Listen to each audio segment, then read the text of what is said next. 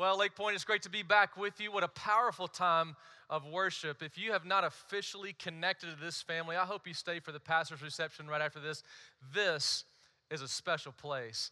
It's great to be back with you, and I just want to say, Lake Point, thank you for your generosity, which allowed Real Life to start our second campus in Austin just 9 weeks ago called Real Life Hays, and I want to thank you for that. And Hays is the second fastest growing county in America right now, and it's just south of downtown, and they just had their 9th week. Well, it's on Easter Sunday. Over 500 people were there at Real Life Hays. So thank you guys for believing in us, for allowing us to step out. Here's the most exciting number, though. Are you ready for this? They had their baptism celebration last week. 20 people went public with their faith in Jesus Christ at a 10-week-old church. That's amazing. I want to keep this picture up for just a moment because this is only at Real Life. We are portable in both of our campuses in Austin, and we were concerned about the temperature, so we got a portable hot tub. Only at Real Life can you get baptized in a portable hot tub. Love it. So thank you guys for believing in us, and that's memorable for sure. Most of you guys recognize the game that's behind me. It's one of the most, beloved games, board games in American history, Monopoly. I'm going to venture to guess most of you have started one of these games. Some of you haven't finished one, but you were excited about getting it going, and it's just a fun game to get started. And I'm going to just kind of guess also that your childhood might have been like mine, because I can remember us being excited about starting the game, and at some point, frustration setting in. And then someone would get mad at someone else, and disappointment would set in, and then somebody would turn over the game. It might have been me, but, just so mad at the game, just kind of mess up all the pieces. Today, I want us to look at a passage in the book of James that shows us that sometimes money and the money game can negatively affect our relationships. You say, well, Mike, are you telling me that money can negatively affect relationships? Yes. As a matter of fact, does anybody want to guess the number one thing that married couples argue about? The number one thing married couples argue about? Anybody want to guess? Money. Very good guess. Married couples argue about money more than any other topic. How about this one? Does anybody want to guess, when people were surveyed last year who got a divorce last year, the number one reason why divorce happened? Does anybody want to guess the number one reason they gave? Money. Another good guess. 56% of those who got divorced last year said it was because of money. Money doesn't just affect married couples in a negative way, it affects all of us. And we'll see today that really money is the biggest cause of stress in all our relationships. And it's because, it's not money. The Bible says money is not good or evil, it's neutral. It's because we are taking the culture's view of money instead of God's view of money. And because of what culture is teaching us, they're teaching us a different way to look at money, and it's affecting our relationships in a negative way. Now, I want you to think about this, and I've actually got this on the back of your worship guide, but think about the lies that this game tells us. And I'm thinking that most of us are in trouble in America because we have learned how to deal with money from Monopoly. And Monopoly's lied to us because, listen, it's a fun game. Don't get me wrong. I got this game.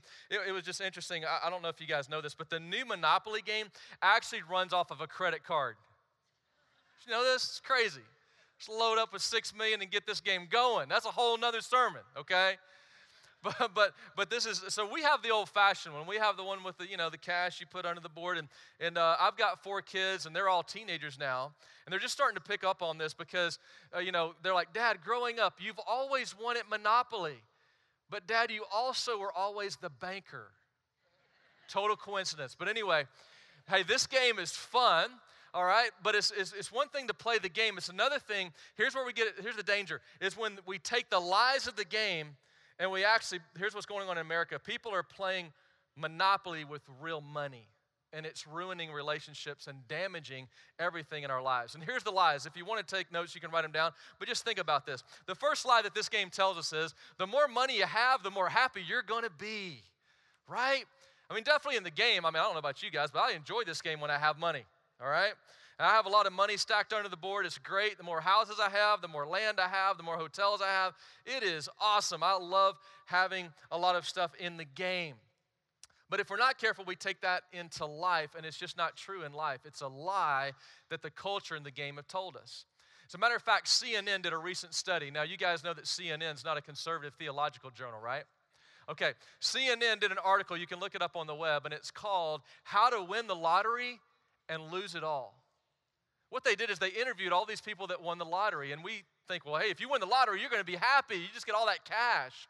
And this is what they found, that 70% of all Americans who've had a major windfall, like winning the lottery, lost all of that money within a few years.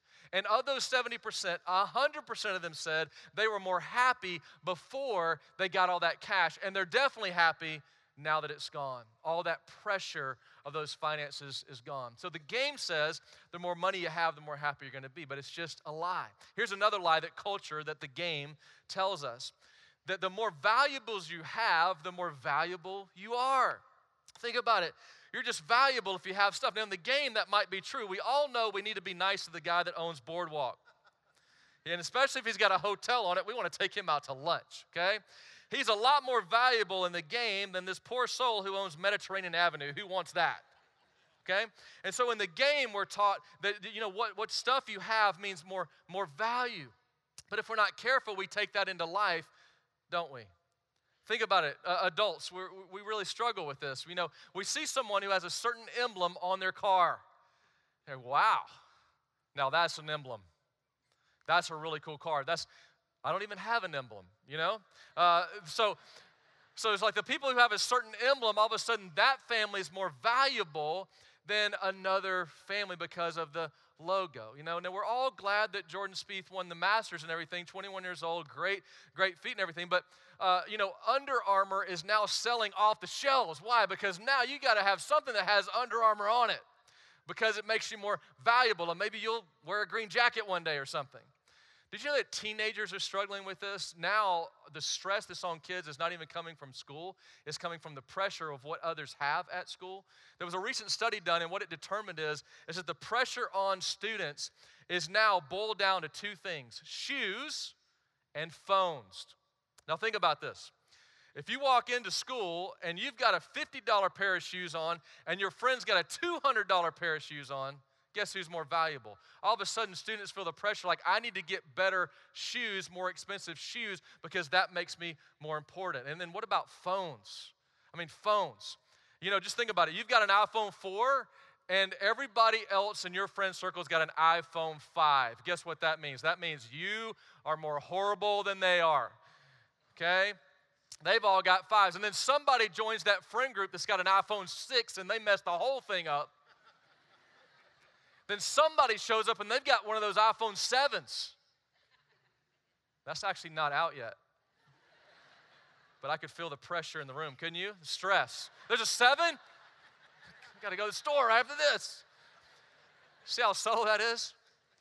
And I hope you don't miss this today, but no matter who you are or where you've been, no matter what kind of shoes you walked in here with, no matter what kind of phone that you own, no matter what you drive, or where you live, or the color of your skin, or where you're going to go home to, you are valuable because of Jesus Christ and His blood and sacrifice, and because of the hope of the resurrection of Jesus Christ, period. Amen. That's your value.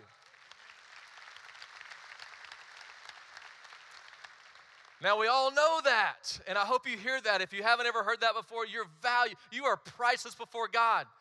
But so many of us are tied up in the game. And we're buying into the lies that this game has taught us and that culture is pressuring us. So here's another lie. If you get stuff, then it makes you more secure and you're definitely more satisfied. Now, definitely maybe in the game that's true. I mean, I don't know about you, but I like playing the game when I've got a lot of stuff. And several times in this game, my strategy is to own land on every side of the board. And when I do that, I feel so secure in this game. I'm like, oh, you're going to get in trouble anywhere you land because I own every side of the board. But when we take that into life, it's very, very dangerous, because if we think, hey, look, I've got great security. Why do you know that? Well, because I've got money in the bank. Because, look, I've got a security system at my apartment or my house. Hey, look at this car I drive. I live in a gated community.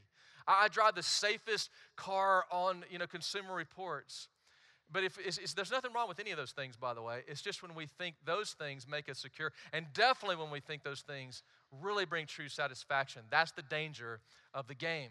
And that's why James, we're about to see, is really fired up about getting us away from the game. Here's one more lie, though. Whoever has the most stuff wins the game. Now, that's definitely true in the game, right? I mean, it's like, yeah, hey, that's how you win. You read the instructions. That's why most of us don't get to the end of the game, because we didn't win. But it's like, if you can just get more stuff, you get more land, more houses, more hotels, more stuff, then you win. But in life, that's just not true, is it? Think about this. Fast forward to the very end of your life. Is it really the winner, the person who has the most stuff? Does it really matter at the end of your life? All the money, all the houses, all the hotels, whatever you owned. It's like an old preacher that I grew up under would say, you'd never seen a hearse pulling a U-Haul.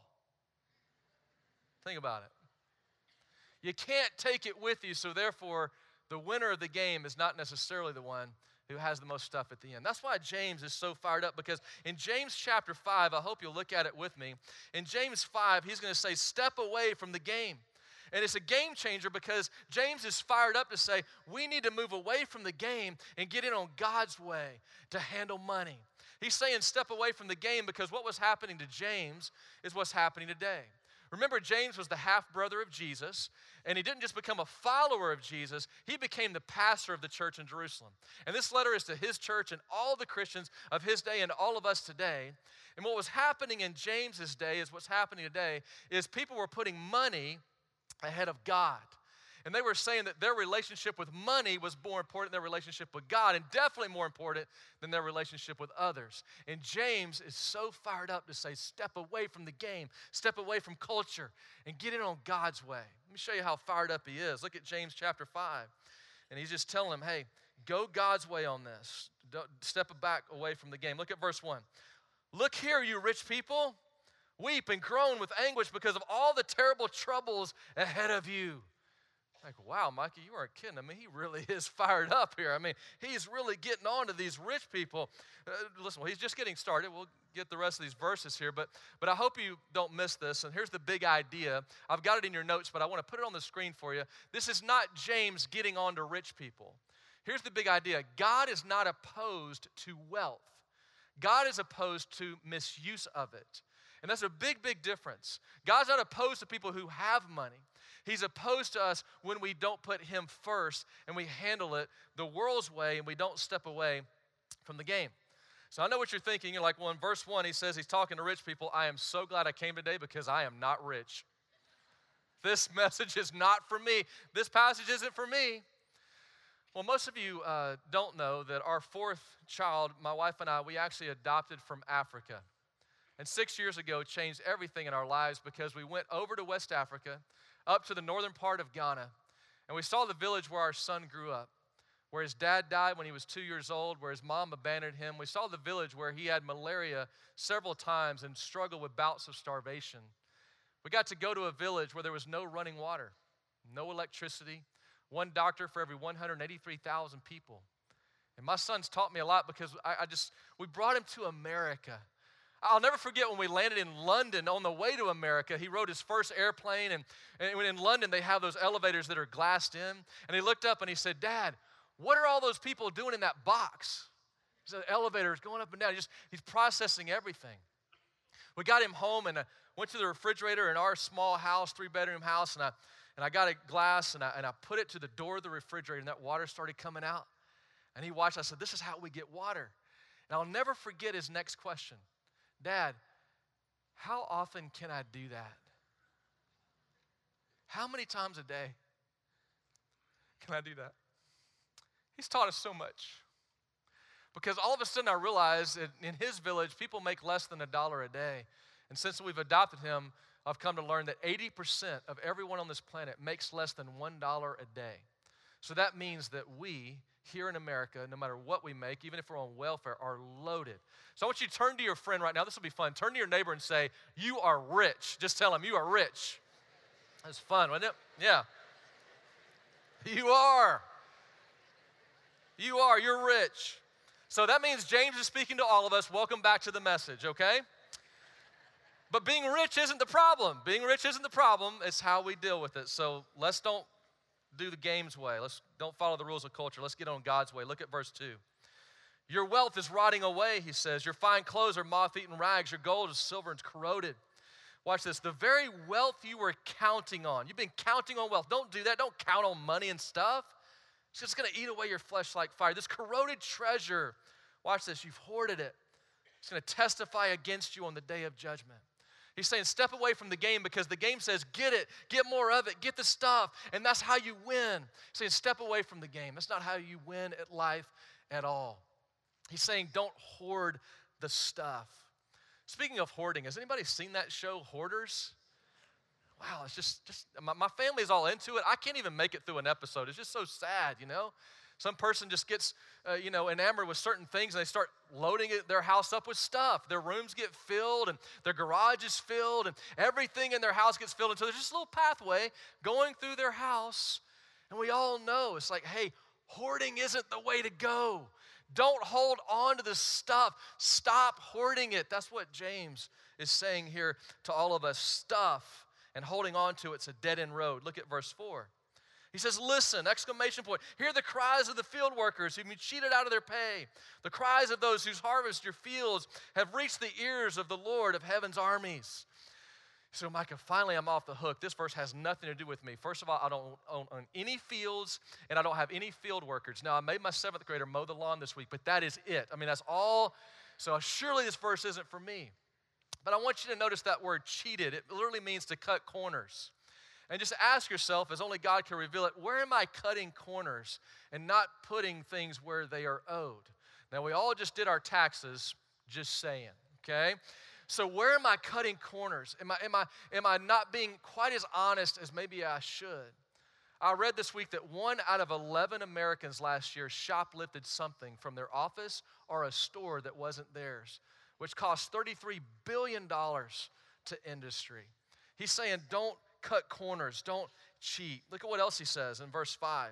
He says, you've spent your years. Don't miss this. You've got a limited amount of resources, and you're spending that time and that money on you. You've spent your years, all of them on earth, in luxury, satisfying your every desire. You fatten yourselves for the day of slaughter. What's he saying here? He's saying, James is saying, listen, don't get to the end of your life and go, wow, I listened to the culture and listened to the game, and I got all this stuff, and now I realize that isn't what life was all about. That isn't what I was supposed to be doing. That isn't, as he says, is all about you and your every desire. Don't get to the end of your life, James says, and say, you know what? It was all about me. All my time was about me. Look at where I went. Look at what I did. Look at what I drove. Look at where I lived. Look at how much money I had. Look at all my financial success. And now I get to the end of my life and realize, you know what? I was playing the wrong game. He's saying step away from the game and go God's way. Look at what else he says in verse 6. He says, you've condemned and killed innocent people who do not resist you. Now, finally, I've found a verse that has nothing to do with me. I have not killed anybody, at least in the last 10 years. I have not done that, okay? But notice this word condemned. In the original language, that word literally means to walk by a need that you know you can meet and God prompts you to be generous toward and you don't meet it. It's literally walking by something that you feel prompted to do but you withhold from it. And that would just almost apply to any of us. It's like being at Lake Point, hearing about all the mission efforts you guys are involved in, hearing about churches in Africa that are helping orphans and villages and saying, you know what, I'm hearing about that need, but I'm not going to give to missions. Not just internationally or overseas. What about right here? Did you know that Lake Point has over 1,000 teenagers every weekend gathering at one of the campuses of Lake Point? Last year, Lake Point took over 1,600 teenagers to camp. And it's hearing that and saying, wow, listen to that kind of impact on the culture of reaching the next generation who's not the church of tomorrow, but the church of today. But saying, you know what? I'm not going to give to the general fund of Lake Point. Why? Because, well, middle schoolers can't resist you. Orphans in Africa can't resist you. James is saying there's a different way. Step away from the game. Make it a game changer day and say, you know what, I'm going to follow God's way. There's a different plan. There's a different approach. There's a different way. And James is so fired up because he says, step away from this game and see what God would do. You see, what happens to this game after you play it? What do you do with this game? After this game, what happens? Somebody walks by and just puts it all back in the box, don't they? Somebody puts it all back in the box. And James is saying, listen, because it's all going to go back in the box, you can do things a different way and approach money God's way. So, Mike, are you telling me that the Bible says stuff about money? Did you know that the Bible talks more about money than any other topic? It's because money, it can be the root of all evil because it can affect all things in a negative way. But it also, when it's in the right priority, can be a way to honor God and honor others in a way that's unbelievably exponential and fun. And for the rest of our time that we have left, I just want to share with you 4 things the Bible says about how to handle money and step away from the game. And I believe some of you are doing maybe many of these, but I believe one of these is really going to stick out to you. Hold on to that one. We need to do all 4, but hold on to that one. Here's the good news. Of the things the Bible tells us to do with money, we can all do them.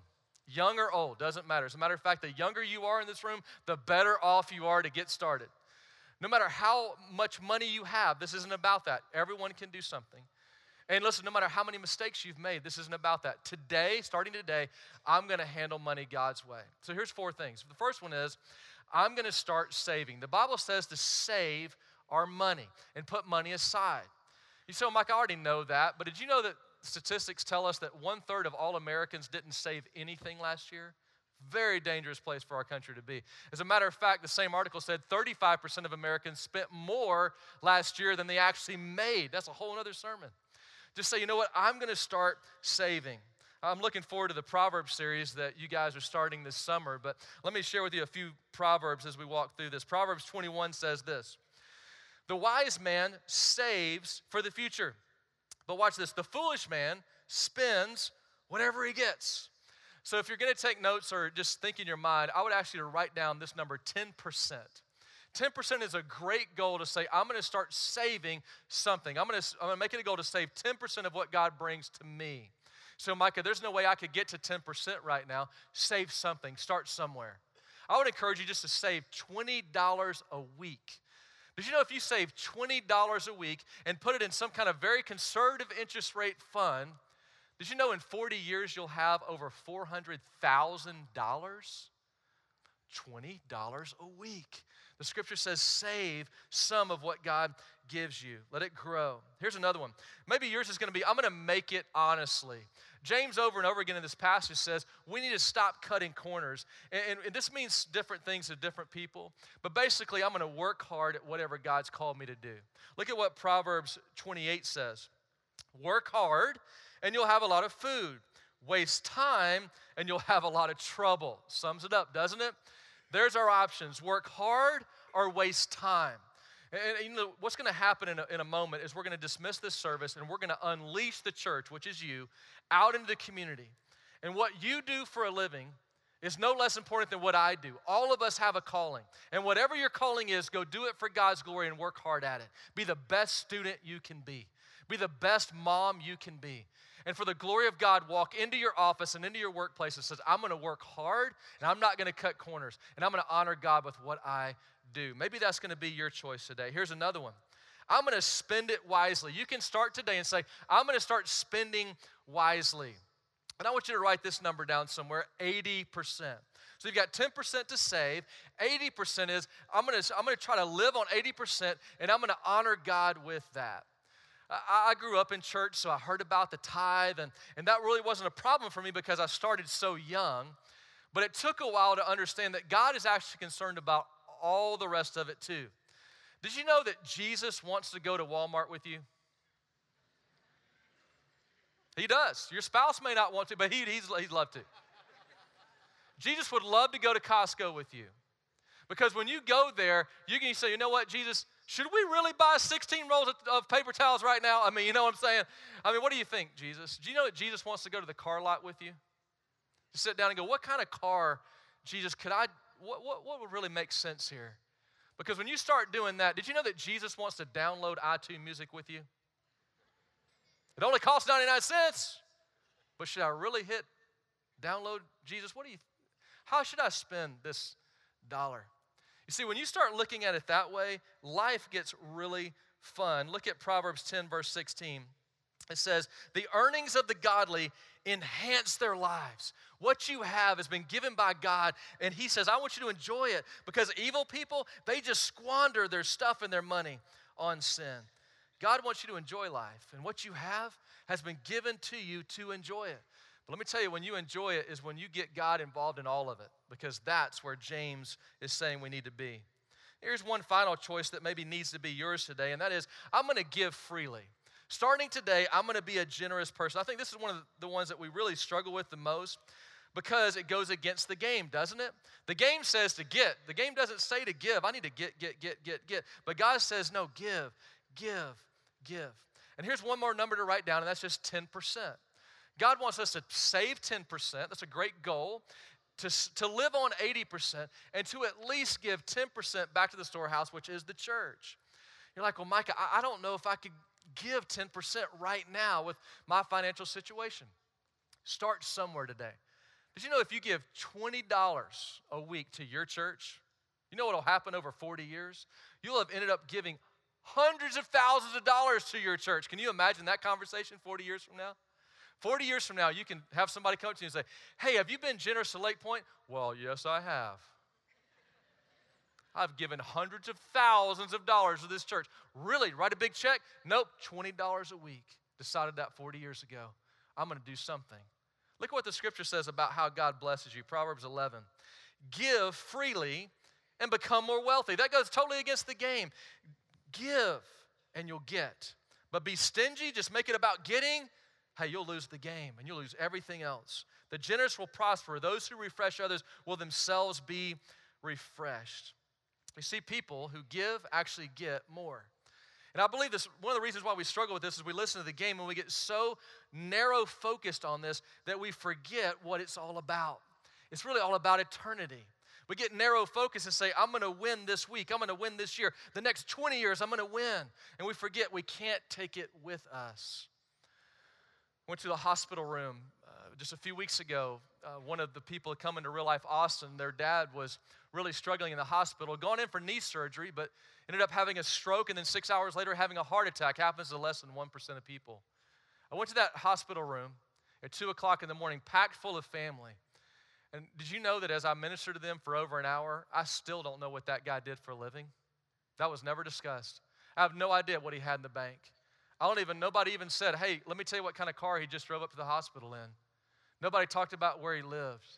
It was all about more important things, and we know that, don't we, in those moments, that it's really not about the stuff. That's when we really connect to James and go, oh, yeah, I really was listening to the game, and yeah, I can be generous because I have a picture of eternity, and I can't take it with me, but I can send it on ahead of me. You see, today I want to close with two questions that all of us can ask, no matter what your age or how much you have or don't have. And here's the two questions. First of all, ask yourself, what do I have? What do you have? Let God show you what you have in your talents and time and treasure. And then ask this question, what am I supposed to do with it? And if you really wrestle with that this week and even today before you go to bed, just say, you know what do I have? What does God want me to do with it? I believe God's going to show you some incredible things. I believe maybe some of you are going to say, you know what? I'm going to start saving. Today's going to be that day I start doing that. I'm going to start working hard wherever I go to work and being a good parent, whatever I do. Being a good student. Maybe for you, it's like, you know what? I'm going to spend the money that I have left over after giving and saving in a God-honoring way. Just get God in on that so I can enjoy it more and those relationships are growing. Maybe you're going to decide, you know what? I'm going to start being generous. And let me just say to you, Lake Point, you are a generous church. Real Life is one of so many recipients of that generosity that you have. But I also want to say, in a room this size, there are some of you and you have not gotten in on the generosity of your own church. You are living vicariously through the generosity of the church and celebrating that, but you've been coming here for years and never leaned in and said, I'm going to do something radical for God, and I'm going to give of a big blessing of what God's blessed me with. See, some of us need that refreshing, even though we've heard the story so many times. That's one of the refreshing things about being in Austin. Just think about it. We have over 1,500 people coming just to the Austin campus. Half of them have received Christ in the last 2 years. It is a fun group to be with, okay? Because they have heard no stories. And so a few weeks ago, I was talking about Zacchaeus. They're like, wow, this short man, what's his name? They're like, wow, this is great. And I was talking about Zacchaeus. Now, Zacchaeus, remember the story? He was loaded. He had a lot of money. And did he get into the crowd? Or no, he didn't have any friends. You know why? Because he won the game. That's one thing this game does tell us the truth, right? You think about this. Does anybody like the person who wins this game? If you win this game, your family will not talk to you for hours. Maybe days. It depends on how mean you were at the game. And Zacchaeus, that was Zacchaeus. Like, oh, Zacchaeus won the game. Get your own shoulders to stand on, Zacchaeus. There's a tree over there. You can go over there, man. We don't care about you. You won the game. As Zacchaeus is in the tree, Jesus comes by, and Jesus connects with him and goes home with him. You remember what happened, don't you? Zacchaeus didn't sit down and say, okay, now explain to me 10, 80, 10. 10% saved, 10% give. I'm going to get in on that, Jesus. What did he do? Radical life change. He stood up in front of Jesus and everybody else and says, Jesus, today I want you and everyone to know I'm going to give away 50% of everything I own. Wow. Remember what Jesus told him? Today, salvation has come to your house. Today, you found what salvation really means. It means to get in on this radical expression of generosity to God because it's not about the culture in the game. So much bigger than that. So, Michael, that's a nice story, but that only happens in the Bible. I'm telling you what, I see it all the time, but I want to tell you one story I got permission to tell. Because after I told that story about Zacchaeus, a guy who'd been coming a few weeks but hadn't been to church for 17 years walks up to me. Says, Pastor, I need to give you something. And he handed me the title to his car. You know, he said, well, Mike, I can hand you the title on my car too. I got a 1970 truck, doesn't even run. I'll give you a title. Well, it's not very impressive. I know you say that. That's why I want to show you a picture of it. It's actually a 911 Porsche, and it's a vintage one. And we found out later there's only 5 cars in the country with less mileage than his in this model year. And when he gave that, he said, here's what I want to do. Will you help some of those churches in Africa you've been telling me about, some of those kids there? But really the main part of it, I just want to help teenagers. Because we meet in a high school and we're trying to reach that high school for Christ. And when I was a teenager, nobody told me God loved me. What if I had found that earlier? He said, would you use this to help them? Now listen, it was everything in me not to get in this car. Especially when he told me that it would go 0 to 60 in 3.6 seconds, all right? I just wanted to see that for myself experientially. I just knew that if I got in it, though, somebody was going to see me driving through Austin and be like, yeah, there goes another church planner. Squandering God's money. So I didn't do that. We sold it real quick. And I want you to know that Friday night, 2 days ago, we're standing in Bowie High School where we meet, and we have a youth event that was largely put on because of his generosity. Hundreds of students packed this gym, and 31 teenagers got saved Friday night. So we want Jesus in our lives. Awesome. Powerful. And I wish you could have been there because he was standing right next to me in the back of the room. I leaned over and said, Chad, was it worth it? Oh, yeah. He said, it would have been worth it for one, because that would have been me. Because nobody told me this, but now 31 kids have the chance that I didn't have, because now at my age, I'm finally learning to step away from the game. And this is what he literally told me, word for word, I quote, Micah, I am so tired of storing up treasures on earth. I'm ready to really store up treasures in heaven. I know what you may be thinking. You say, well, Micah, I don't have a Porsche to give. Well, here's the good news for you. If you don't have a Porsche, God's not going to ask you to give one. You're welcome. So let's go back to the questions. What do you have? And what are you supposed to do with it? And just think about what would happen if everyone listening to me in this room saw Jesus Christ not as just the Savior of their sin and forgiver of their souls, saw Jesus not as just the way to heaven that we're trusting our eternity in, but what if everyone listening to me said, Jesus, you're also going to be the King and Lord of my finances? Exponential things can happen, and I can't wait to see what God will do through you. Would you pray with me? Heavenly Father, thank you so much for your word and how relevant it is. And I pray right now for everyone listening to me. I ask, God, if there's anyone in this room that is far from you, that they would know it is not about what they can give, but what has been given for them. And I ask that today they would give the most valuable thing they own, their heart, to you. And I pray that they would trust you to be their Savior of their sins and also, God, the one who is the way to heaven. But for those of us who know you today, I ask that we would be honest with ourselves, we would reflect on our lives, and that today you would give us wisdom and courage to step out in a greater way toward generosity. And Father, thank you for what you're going to do in the days ahead through this generous church called Lake Point. As more and more people get in on that generosity, may you bless everyone here with your grace and mercy and peace. And we thank you for the greatest gift, who is Jesus Christ. Amen.